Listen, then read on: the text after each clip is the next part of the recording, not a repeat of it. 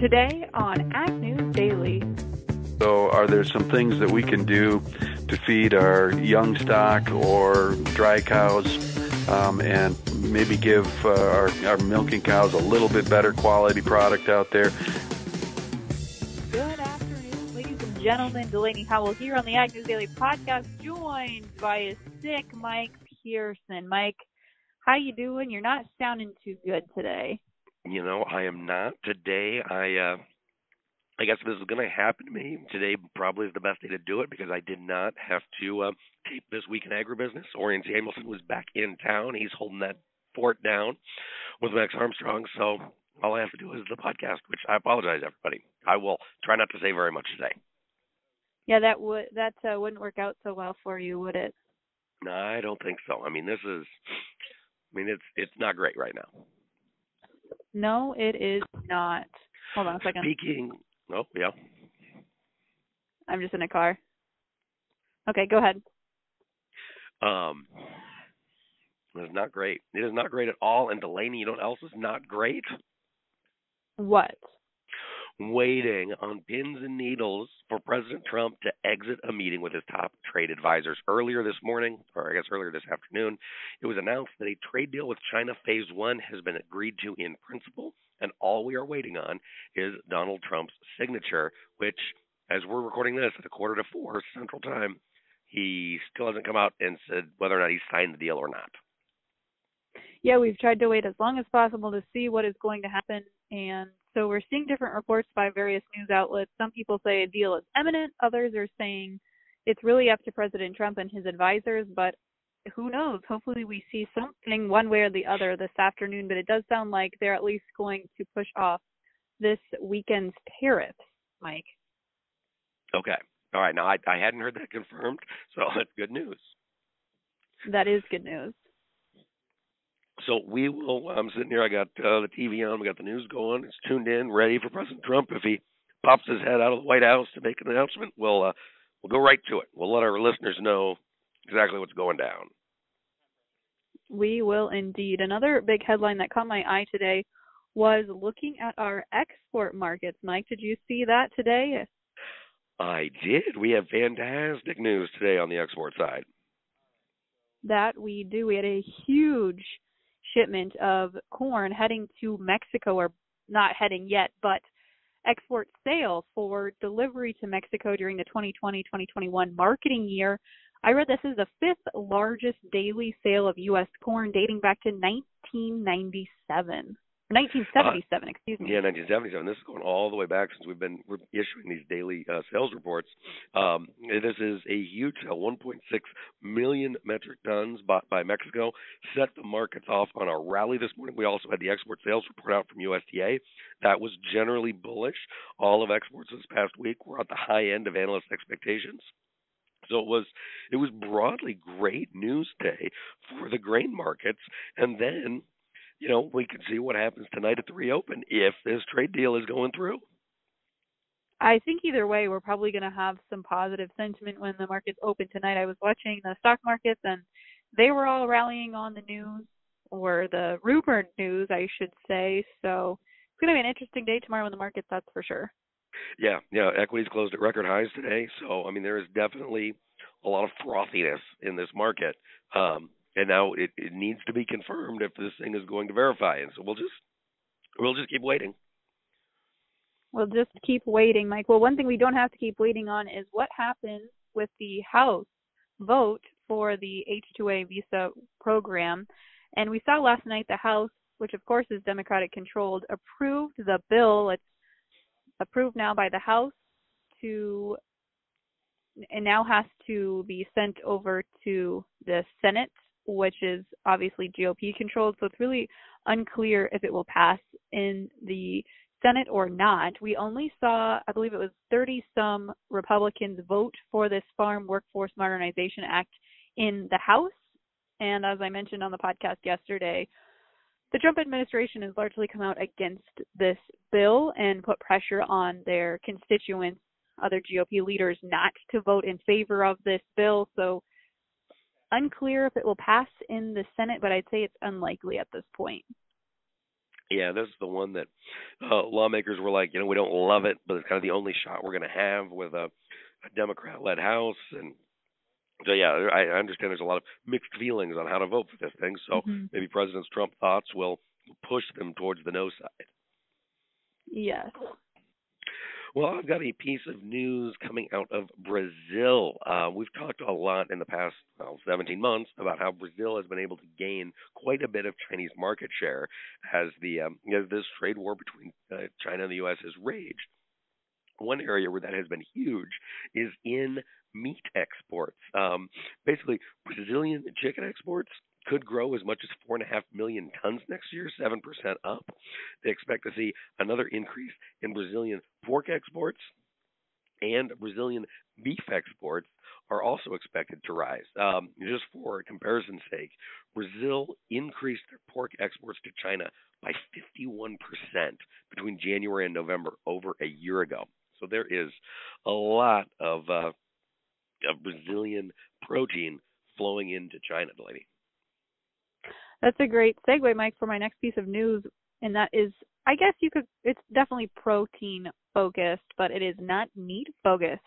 We're continuing just to watch what's going on in the meat labeling sector, and we saw this week a federal judge blocked the Arkansas state from enforcing a meat labeling that they have put into effect or had put into effect, which was supposed to prohibit vegan or vegetarian products from being advertised or labeled with things such as burger or sausage or meat. So we saw the federal judge strike that down and saying that it was unconstitutional, and they don't think that consumers can continue to have access to these familiar plant-based products without knowing that they aren't meat. They said consumers are smart enough to know that, especially because on certain products, such as vegan products, there's, I guess, the letter V in a circle saying that it is vegan products. So this was seen as kind of a loss for animal agriculture in particular. They said they were disappointed by these decisions, but they're still determining their next steps to figure out how they can fight this, because with the federal judge ruling this, Arkansas can't enforce that law while this lawsuit proceeds. Yeah, a lot of struggles ahead with fake meat, Delaney. Yes, especially that is, as you know, the Tyson headquarters are there in the state of Arkansas. So we know that they've got their fingers in both sides of the pie with both the alternative meats as well as traditional animal agriculture. So it'd be interesting to see what they thought as well. Yeah. Well, Lenny, I'll tell you what, I got to quit talking. I can do the markets, but I'm all out of news. What, do you have any other stories for us? I think the big headline that I was watching today was what's going on in the Chinese trade deal, and unfortunately we didn't have any news to report there officially yet with that.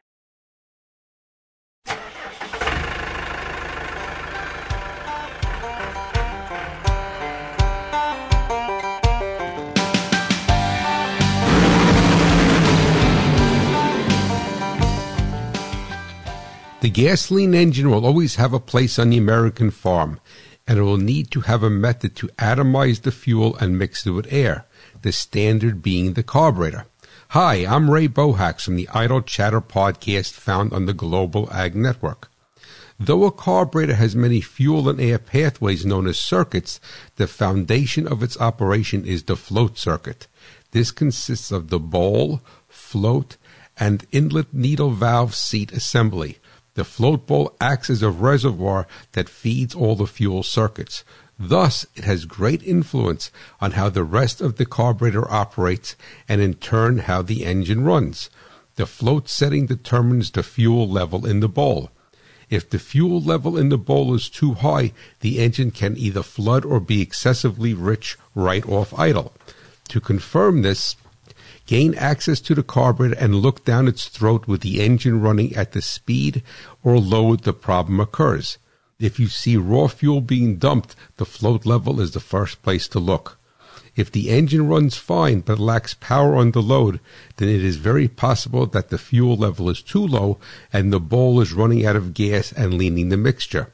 I have seen engines that ran fine at idle and light load, but when put to the task, fell off greatly in power or would not RPM. If the float is suspended from the air horn, it will have both a height setting and a drop adjustment. When the float is moored in the float bowl, it will only have a height setting. It is paramount that you follow the manufacturer's procedure for setting the float and their specification, which is usually a fraction of an inch. If you only renew the gaskets in the carburetor and never check the float setting, you are cheating yourself out of the power and performance that engine has to offer. Mike, so I think I'm out of news as well. Are you sure you can handle the market for today? I think so. Listeners, bear with me. And you're going to want to bear with me, especially if you are a grain producer, because we had a green day on the screen. Looking at the corn market, the December contract was up 9 1/4 cents at 3.67 even. March up 6 1/2, finished at 3.77 3/4. In soybeans, the January was up 4 3/4 to finish at 8.98 even. 8.98 1/4. March up 4 1/2, finished at 9.12 1/2. Looking at Chicago wheat, the December contract was up 8 1/2 cents. Wheat was the big leader today. Closed the day at 5.39 1/4. The March contract up 11 cents to finish at 5.30 1/4. In livestock, we had a mixed trade in the cattle complex. February live cattle dropped 22 1/2 cents to 125.10. The April up 32 1/2 to finish at 126.20. In feeder cattle, the January dropped 22 1/2 to finish at 142.55. March also down 22 1/2, closed at 143.45. And in lean hogs, the December contract was up 30 cents on the day at $61 even. The February was up 92 1/2 to finish at 68.65. And finally, before my voice totally disappears, let's take a look at the dairy market in Class 3 milk. December contract up 6 cents at 19.43, and the January also up 6 to close at 18.25. Delaney, who are we talking to today?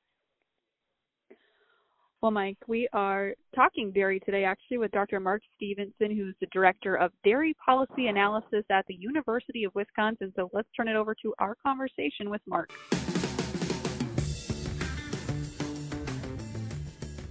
Well, as promised, we are continuing our dairy discussion today with Dr. Mark Stevenson, who is the Director of Dairy Policy Analysis at the University of Wisconsin. Mark, I know we've had you on the podcast before, but it's been quite some time. For those of our listeners who've not heard you speak before or maybe aren't in the dairy industry themselves, explain to us what your role is there at the University of Wisconsin. Well, I work in the area as an agricultural economist, exclusively with the dairy industry, and I like to kind of describe what I do as being dairy markets and policy. So markets is different than marketing, which is more about selling products, but I try to understand what the market movements and what the likelihood of prices are going to be, and also work very closely with dairy policy, so such things as the Dairy Margin Coverage Program and other policies that we have in place, including federal milk marketing orders, is the kind of work that I do. Well, Mark, let's talk first about the markets. We have seen the dairy market go on quite a roller coaster over the past, call it 4 months. We've gone from historically low prices, then we saw prices get up into the 20s on the front month contracts on that Class 3 milk contract. Now they're pulling back a little bit. Tell us what has been driving that market here over the past 4 months. Well, we've had relatively strong domestic markets for sales of dairy products, with the exception of a couple of products like fluid milk, which has been much in the spotlight lately, I guess, for lack of sales or for slower sales. But other products like cheese and butter and a variety of dairy products have had very strong sales. So that's helped to shore up our domestic prices. We've also had some increased opportunities with a few countries for export sales of dairy products, and those too have been relatively good. Not as strong as they were last year, but the value of the products are higher, so total export sales have been higher. So it's those sales that have been propping us up, and we shouldn't discount the fact either that we have had very slow growth in milk production this year. In fact, in several of the months in the early half of the year of 2019, we had negative growth below year earlier levels. So that's tightened up our milk supply, and it's let us pull down some of the inventories of products, and those things have let us have some strength in the dairy markets today. And when we have strength in the dairy markets like this, we've talked to some producers that have said when they're at profitable times like this, it makes them harder to justify signing up or signing up for their dairy margin coverage program. Mark, I know we've talked to you about this program before in the past, but I can't remember.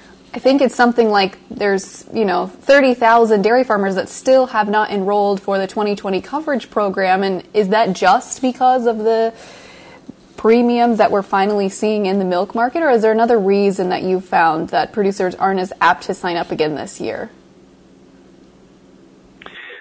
I don't think it's the premium. I think it's just that the forecasts for prices, both the milk prices over 2020 and also the feed prices, because it's the margin between them that makes the difference, suggest to farmers that they're not likely to get payments.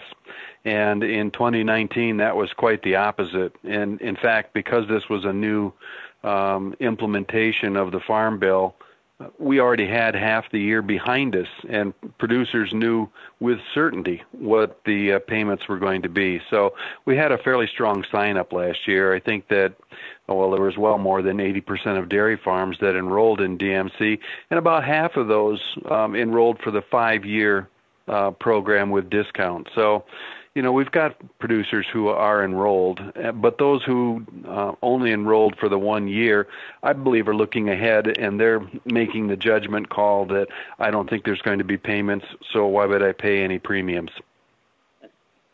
And what's your thought on that scenario? I mean, obviously, when we're looking at an insurance product, you're kind of hoping that you're not going to get paid on you're not going to get your premium money back because the market's going to reward you instead.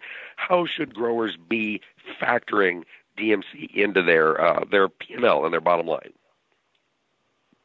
Well, I think that's an incredibly good point that you make, and I tell producers, almost exactly the same thing. How are you looking at this product? If you're saying that I can't handle the big price swings that we've had, I can't take the price volatility, and you're using this as a risk management product, I strongly encourage farms to sign up for the 5-year program. That way you've got a commitment laid out there in front of you. You've put risk management in place for a 5-year period of time. Now just go away and forget about, what your commitment was. You'll have to pay the premiums every year, but you'll receive indemnities anytime they're triggered. So that's, to me, good risk management. If you're sitting here and looking ahead, like a lot of producers are doing right now, and trying to make a judgment about, do I think this will pay or will it not pay, then I think you're looking at this as a profit center and not as risk management. You're basically telling me that you're not threatened by the price volatility that we have in place, that's not going to take you out of business. And so you're just trying to use this as an opportunity to enhance the potential income that you have on the farm. Those are two different things. And Mark, when you look ahead to maybe the next farm bill or even just things going on at the USDA, do you see them keeping the DMC program the same, or do you see them altering some things there? Is it as successful as they were hoping that it would be?